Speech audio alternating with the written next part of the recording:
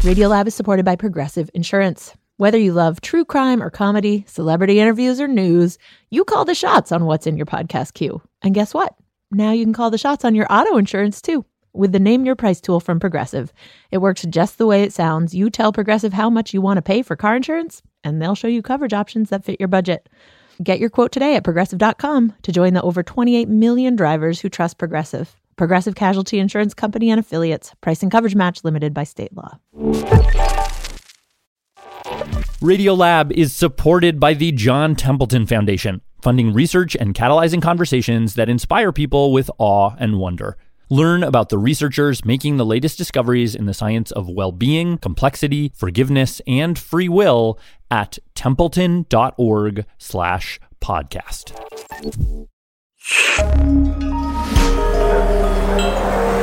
Listener supported. WNYC Studios. Wait, you're listening? Okay. All right. Okay. All right. You're Listening to Radiolab. Radio Lab. From WNYC. See? Yeah.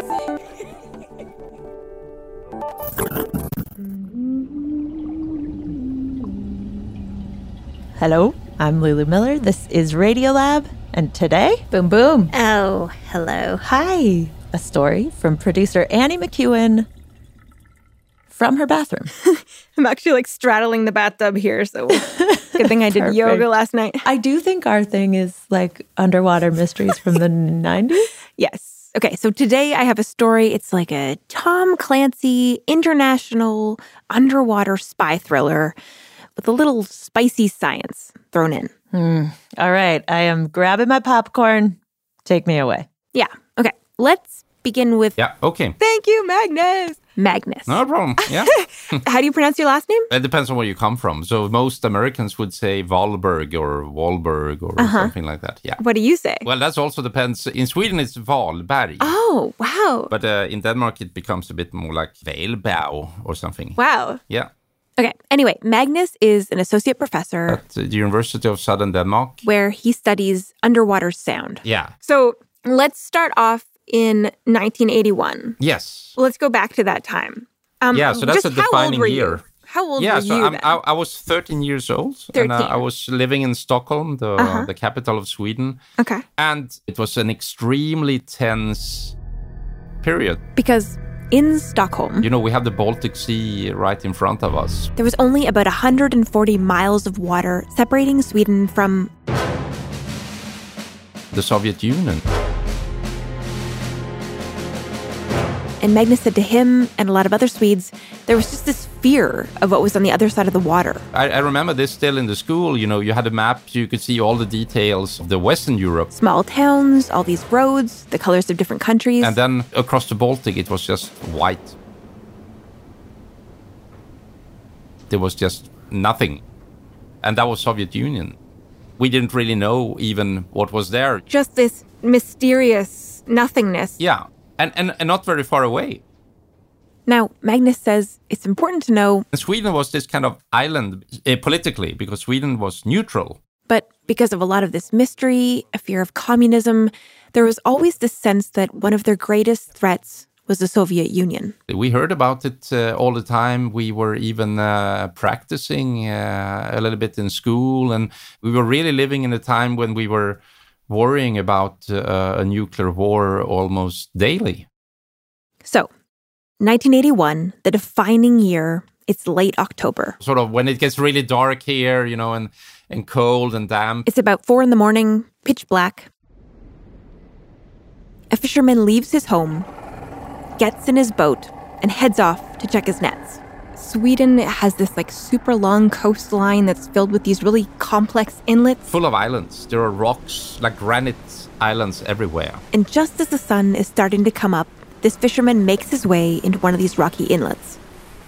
And all of a sudden, out of the darkness, looming up out of the water right in front of them,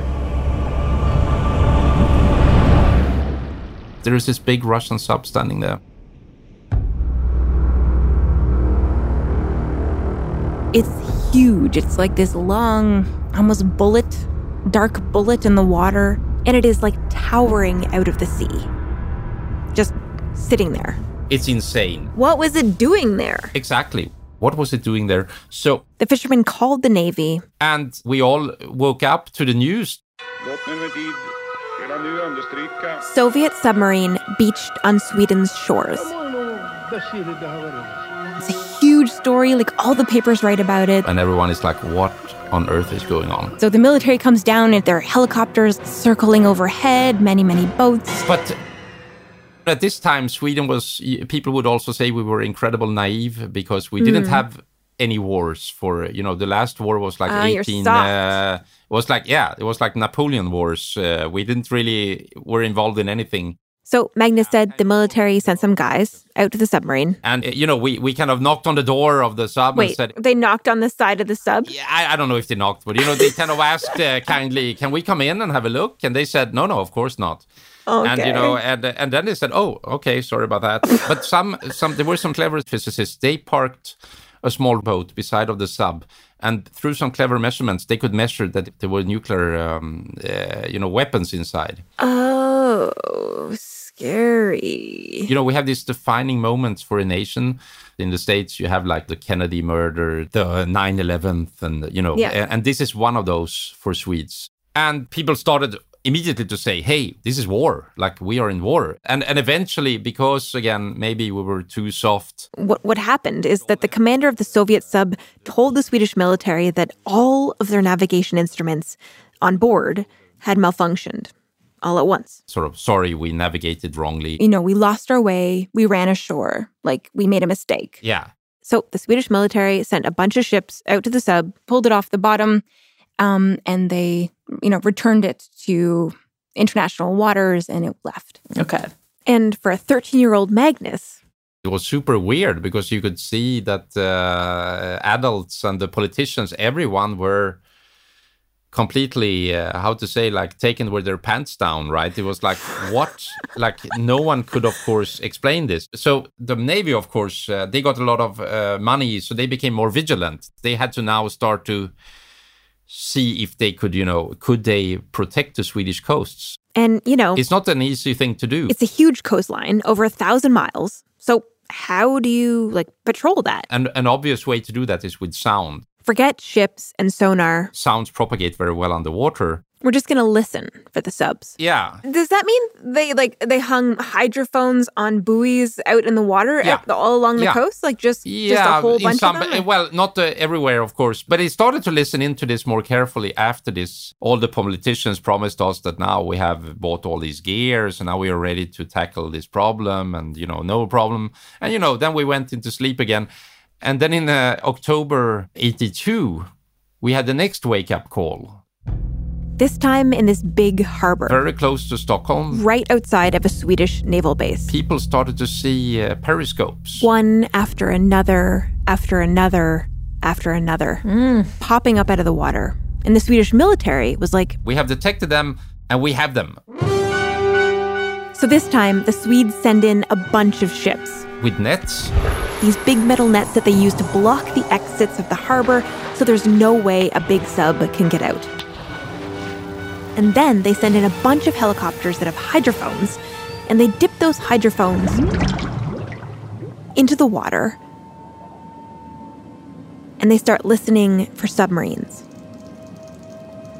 And before long, one of those hydrophones would pick up the unmistakable sound of a Soviet sub. And what does that sound like? I'm going to get to that, but what happened is when the Swedes heard this sound, they would drop a bomb from the helicopter that would hit the water, sink down to a predetermined depth, and then... big explosion. Okay. And the helicopters and the ships, they would just wait to see if the explosion would damage or scare one of these Soviet subs up to the surface. And so they waited and waited, and nothing. No Soviet sub emerged, not even a piece of one. And the Swedish military kept this up for a month, chasing down subs they hear, dropping bombs, and by the end of the month, nothing comes of it. they don't capture a single submarine. What? I know, isn't that crazy? Did they somehow get out of the barricade? They don't know. They don't know. I mean, I guess they could even be down there today. They could have hurt the sub fell, the sub, filled with water. Like, they could be down at the bottom of the harbor. I guess this is just a huge harbor, and they just couldn't really find any evidence of any Soviet sub. Yeah, it just ended in nothing. And then things started to get more and more bizarre. So through the 1980s, every half a year, every year, we would have these submarine chases. So all of a sudden, somewhere on the coast, the military would give an alarm. Oh, there is a sub. And then you would have these helicopters, bombs, nothing.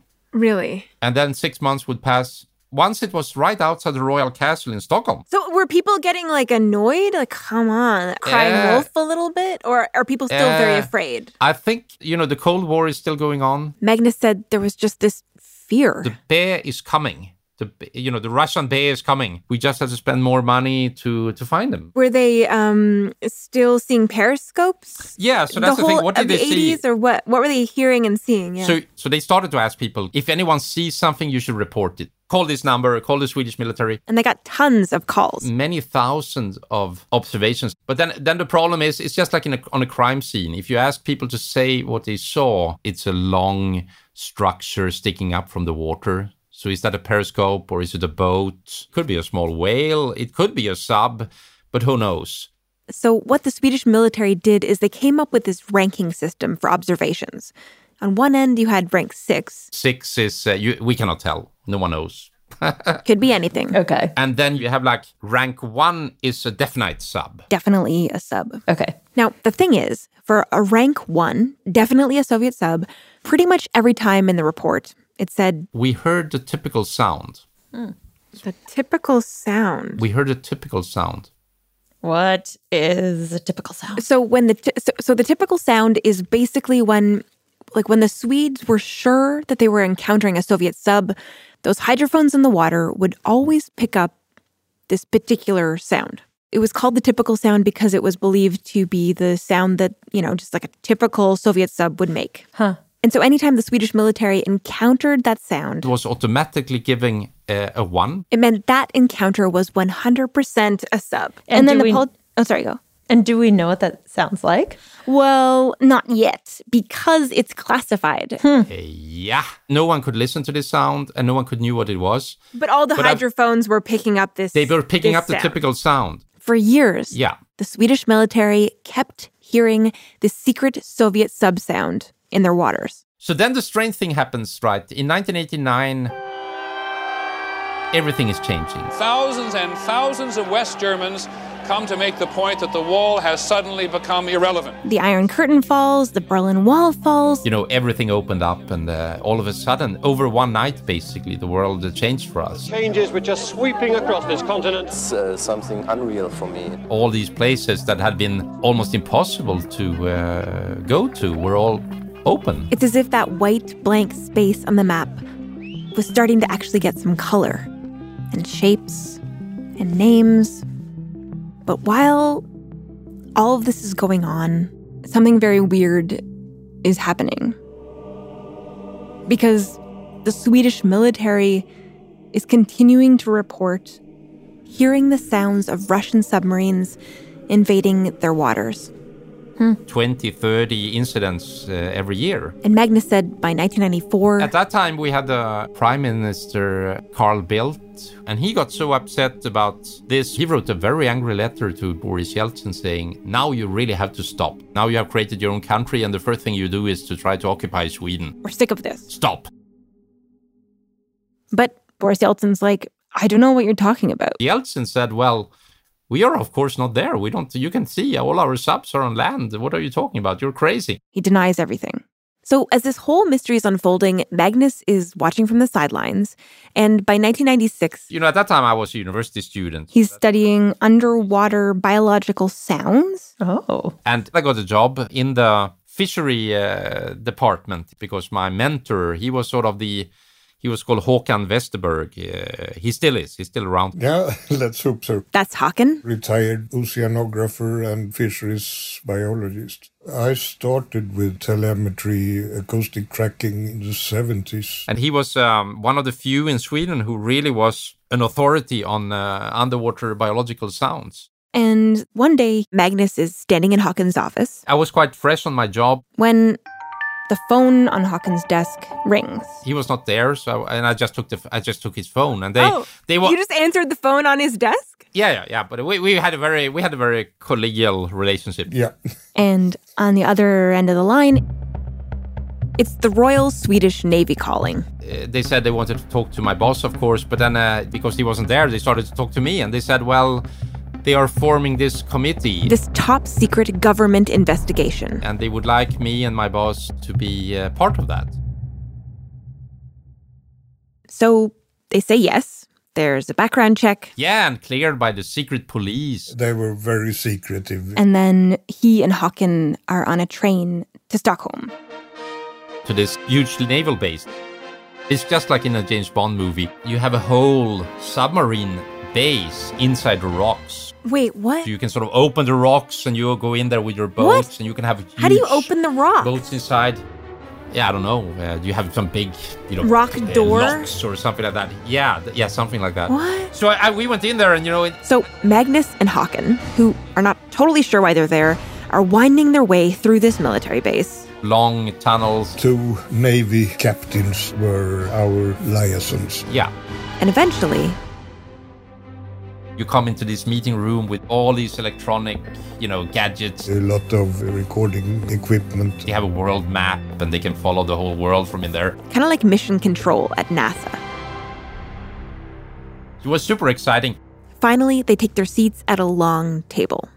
And sitting there around the table are a bunch of other academic types like them. But there were also some very high-ranked military people. So it was really like a wow moment for me. And we were sitting down there, and then they said, well, ladies and gentlemen, you are the first civil people who will listen to this sound. The typical sound. This famous sound. And so now we will actually play the typical sound for you. So it's been top secret for the last 15 years. For 15 years. Yeah, no one outside the military was able or allowed to listen to it. Wow. So were you excited? Extremely, of course. This was like, wow. Now, what Magnus said he expected to hear was something like bing, bing. What he'd heard in the movies. These movies when they sit around the sub. And so I was thinking, it must be something like that, right? But then, one of the Navy officers turns to a tape recorder and hits play.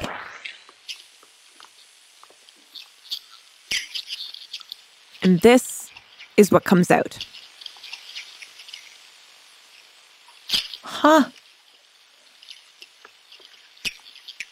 God, are they picking up voices? Or like radio static?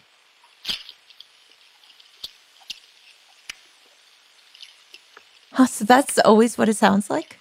Yeah. This is the sound they've been recording every year since that first sub showed up. It's intriguing. It sounds a bit like a few Donald Ducks at a very long distance. So what? What do you mean? Well, like Donald Duck, this kind of his voice. If you imagine you had like 10 Donald Ducks and they would be maybe like 100 meters away or so. I think it would be something like that.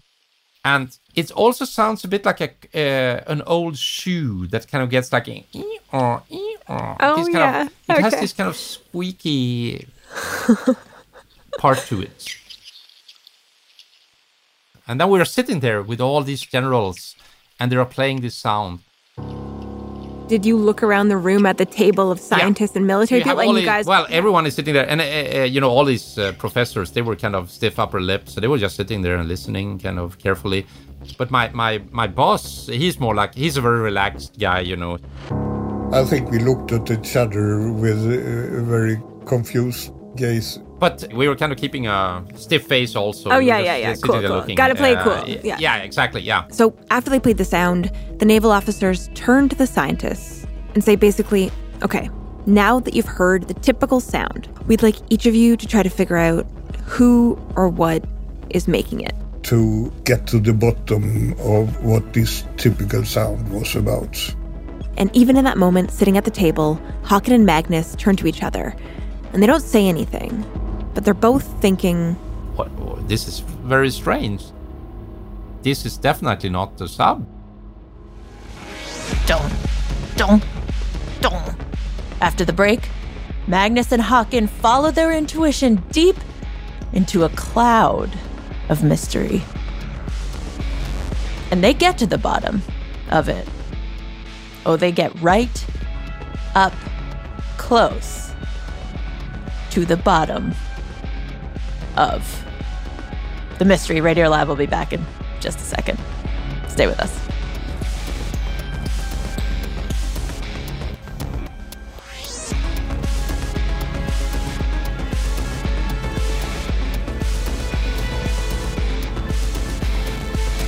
Hello, this is Aaron Skornia, currently located in Arlington, Texas. Radiolab is supported in part by the Alfred P. Sloan Foundation, enhancing public understanding of science and technology in the modern world. More information about Sloan at www.sloan.org.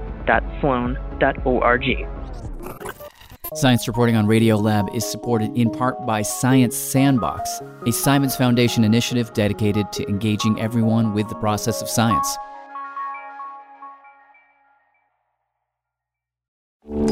Radiolab is supported by Babbel. Sometimes self-improvement can feel like a pretty overwhelming journey. So what if this year you just got a tiny bit better every day?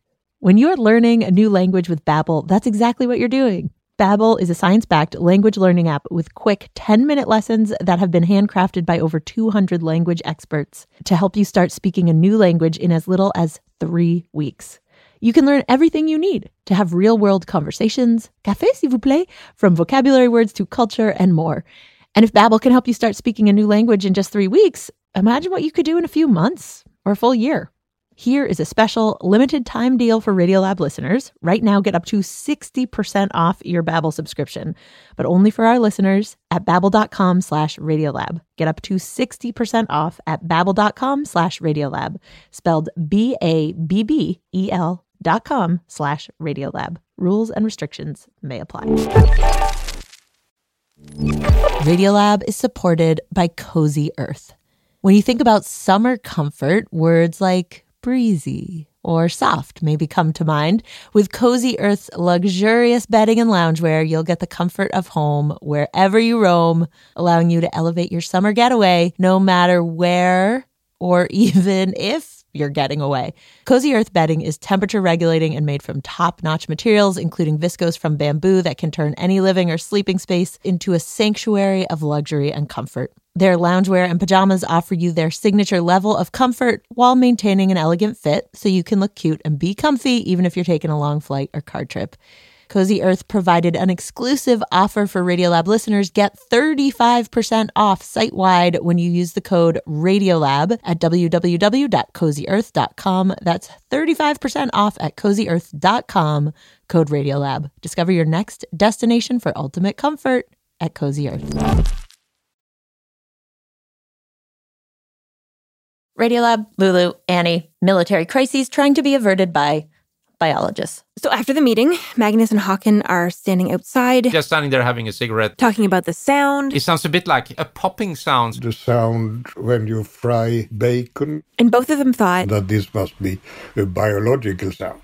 But what? And then I remember saying to Håkan, air bubbles. This sounds like air bubbles. If you think of a scuba diver who gets a hole pinched in his in one of his pipes, God forbid, like an air bubble stream coming out of a hose. It sounds a bit like that. So their question is like, which animal releases air under the water? And we had kind of this hunch. Yeah. Now, incredibly, you can actually find this hunch in New York City. But it helps to have a car. And a friend. So I called up producer Matt Kilty, who's a friend with a car. You have a bucket. Yeah. And I also brought a large bucket. What a ridiculous bucket. Okay, so I only told Matt we were driving to the Hudson River. That was it. Okay, so we're taking the bridge. We drove through Brooklyn, over the Manhattan Bridge, Okay, so now that we've... Is this the cup holder? It's my one cup holder. drove up Manhattan, up to the riverfront, We can sneak... and look for parking No, there's a fire hydrant right there. for a while, What if I could park? a long while. It's a red light. How many fire hydrants do you need on one block? Matt, it's a red light. Oh my god, that's a spot. Get on Riverside. We're on Riverside Drive. Okay, let's go We'll up park there. here. There's no parking anytime. This is not going to work again. Well, how long are we gonna be here? I don't know. We need to wander around a bit. I don't even know what we're doing. We need... I'm looking for parking! What are you? Can you just? What are you looking for? What was a hunch? Yes. Okay, so we got down to like the rocky shoreline of the Hudson River There is a piece of a dead fish. That might be a whole fish. where we found it. Herring. A herring fish. I think that evening we were like, let's try herring. Oh my gosh, can we get down there? So for reasons that will become clear very soon, I tried to buy herring, but you can't buy fresh herring in New York City in December. And so I dragged Matt out to the Hudson River because I had read in an article that herring fish have been washing up dead on the shores of the Hudson. And nobody really knows why. It could be pollution, it could be water temperature, but still unclear exactly why that happened. But And you know what you're looking for? Like, what exactly does a herring look like? oh, okay, yeah. How so am I going to pick it up? That is the question. I picked up this dead one we I found, guess I'll just put my hands around it. Oh, and very slippery. Whoa. herring are, Very big. I don't know, maybe 10 inches, Big dead fish. shiny. Wow. They are the silver of the oceans because there are all these reflections from their scales. They just kind of look like, it's like if a kid drew a fish, it would be this fish. Yeah. But the really important thing about a herring, the whole reason why Magnus and Håkon had this hunch, is because of what is going on inside of a herring. Now, Lulu, I know you've written a whole book about why fish should not be called fish, but have you ever, wondered how does a fish just float around in the water? I don't think I have actually wondered that. Let me go ahead and tell you. So it turns out in most fish, they have this thing called The swim bladder. The swim bladder. the swim bladder, which is basically this tiny sac Filled with gas, That regulates the fish's buoyancy. similar to the buoyancy tank of a submarine. So if you're a fish and you want to, go up or down in the water column, you do this by either pulling air into your swim bladder sac or pushing it out. And most fish do this through their bloodstream and their gills, which means it's quiet, silent, like basically invisible. But not the herring. The herring is different. Yeah. The herring is special because they have a canal straight from the swim bladder to the anal opening. So when a herring needs to get air out of its swim bladder, it basically pushes it through this canal, out its butt, into the water. And Magnus says when this happens, You will have this sort of small string of air bubbles. which he had a hunch might just sound like bubbles coming out of a hose underwater. Yeah. So his guess is like this submarine sound is actually just bubbles that come out their butt. Uh-huh. So his guess is fish farts. Yeah. Okay. Technically, these are not farts because they do not come from digestive gases. Okay. But this makes me feel better. I feel like I can continue to engage with this story. Oh, are you feeling anti-fart gross. or something? I'm just very grossed out by them. Yeah. What? Are you not? No. Well, How are no. you? What? Okay. Why are you? It's like even saying the word makes me I'm like, I don't want to be in this space even linguistically, let alone aromatically. God, this is wow, that's so interesting. I would never. How are you not? Because they're the funniest thing in the world. Because they're a thing we all do. If we can't, that's upsetting. They make you feel better immediately. Even animals find them funny. Kind of. I don't know. They're wonderul. They connect us all immediately. They connect us all. Okay, I just appreciate the meaning you draw while also being simultaneously relieved. These are not actual farts. Carry on. Okay, so Håkon and Magnus, they now had their fish fart theory, but now they needed to figure out, did the fish fart actually sound like the submarine sound? And we approached that rather crudely. Basically, Magnus went to a fish shop, Bought a couple of herrings, that were dead. Went to the lab. rigged up a hydrophone. Okay. You hold them. And then Magnus took this herring, submerged it underwater. And I squeezed it. It's so weird to squeeze a fish, though. It's very weird. But I squeezed it pretty hard. I don't think anything's coming out. And he just kept squeezing it. So it was like kind of... Oh, what is... Oh, it's poop! I made it poop. It was like a really big blur of, herring poo and things coming out. I'm sorry, fish. Okay, toss him over. So then You want to squeeze one? Håkan tried. You should get this feeling. It's a weird feeling. Okay, sure. Maybe this will be the lucky. I got the magic touch. Wait. I got them fart fingers. He put the herring in the water, Squeezed it Gently squeezing. gently. Gentle. One little butt. and then Oh!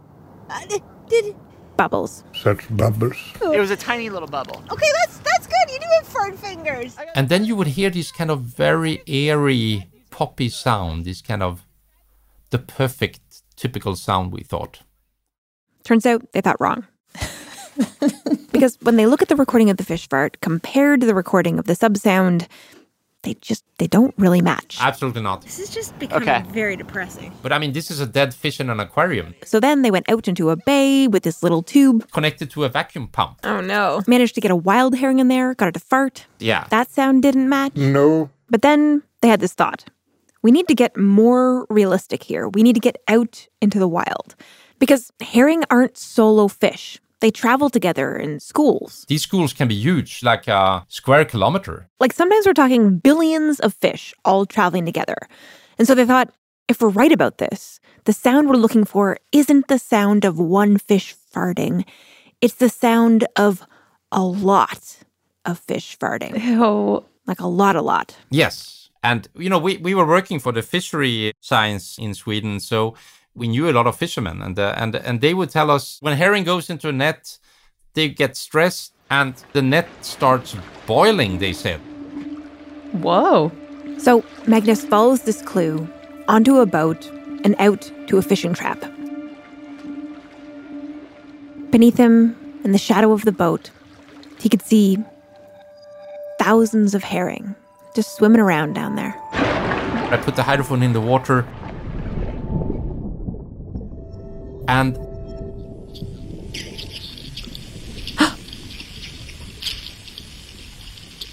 victory. The typical sound. Yeah. Yeah. The whole box was just singing of these sounds. It was just incredible. It was just this cacophony of herring. Wow. Their findings were harder for some members of the Navy than others to accept. I mean, there were people that their whole career was chasing submarines. But finally, in 1999, it became official. The typical sound that had haunted the Swedish Navy for over a decade was not made by Soviet submarines. Instead, for over a decade, the Swedish Navy had been straining their ears to hear the sound of thousands and thousands and thousands and thousands of herring all farting Oh my God. together. Okay. So that was the end of the typical sound. Man, I just can't believe you guys so quickly had all these ideas, but why did the military not think for 15 years? Are there no scientists in the military that would have any of your experience, or why was it? Yeah, so I think they didn't have the know-how, and the other thing is this whole thing of the military having this culture that you keep things secret, which means that it's very hard to have an open, and it's very top-down, so it's very hard to have an open discussion about a scientific discussion going on around these topics. I mean, now I make it sound like they're very different from the rest of us, but in a way they are just human beings, and you can easily wind yourself up in some kind of explanation. If you have a few authorities telling you how things are, you can easily start to collect evidence that must be how it was. Magnus told me that the Swedish military actually used sonar to investigate this sound. And what they saw on the screen in front of them was that sound coming from an object, and then they would watch that object split apart. Divided into two. Oh. And then divided into four. And then it could go back into one again. Whoa. And now we can guess that what they were probably seeing was a school of herrings, splitting apart again. But at the time, this was a Soviet sub. So they must have thought these subs are like super high tech. Exactly. They had people investigating how can it be that Russia can build a sub that can sort of be decomposed into 2, into 4, and then back into 1. No way. You have like military scientists sitting and trying to build a model of a Russian sub that can sort of disintegrate into 4. I mean, it doesn't make any sense. That is amazing. I think this is something to look after also in our times, that you can always laugh at it and say how wrong they were, but I wonder what people will think about us in 20 years. Oh, totally. So, I think about that all the time. Yeah. Like, what is the fish fart of today? Exactly.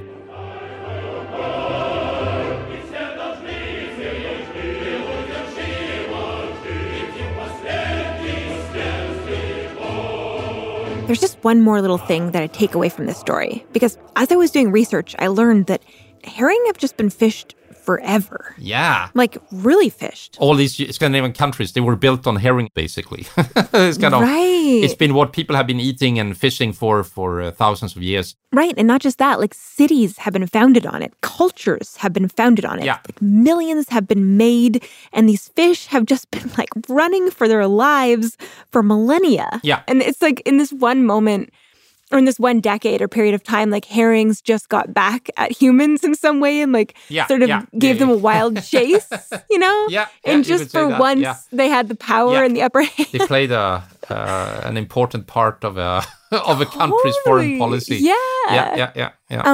It's almost like in the end, this story is just a very long-winded fart joke on us humans. Yeah, exactly. It is. That's what it is.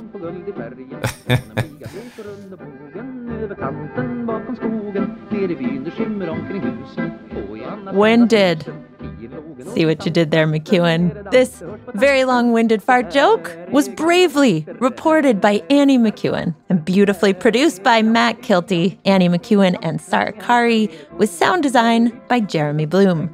Reporting and translation help from Magnus Ormstad. Huge thanks to Ben Wilson, who's done his own fascinating research into the herring, Toots, and to Ola Tunander, Hans Gordon, Andreas Timmelstad, Klaas Helmerson, and Meg Bowles. Catch you on the flip, friends. May your sanity stay intact. And your wind broken. Här är skämt och skratt och glada miner. Alla flickors ögon skiner. Dansmusiken sätter fart i bena. Skogens starka jätte ser man skena. Med en vacker jäntas arm om halsen. Runt omkring ett trestegsvalsen. Hi, this is Sam calling from London, England. Radiolab was created by Jad Abumrad and is edited by Soren Wheeler. Lula Miller and Latif Nasser are our co-hosts. Dylan Keith is our director of sound design. Susie Lechtenberg is our executive producer. Our staff includes Simon Adler, Jeremy Bloom, Becca Bressler, Rachel Kusik, David Gebel, Matt Kilty, Annie McEwen, Sarah Kari, Ariane Wack, Pat Walters, and Molly Webster, with help from Shima Oliai, Sarah Sandbach, and Johnny Moans. Our fact checkers are Diane Kelly and Emily Krieger.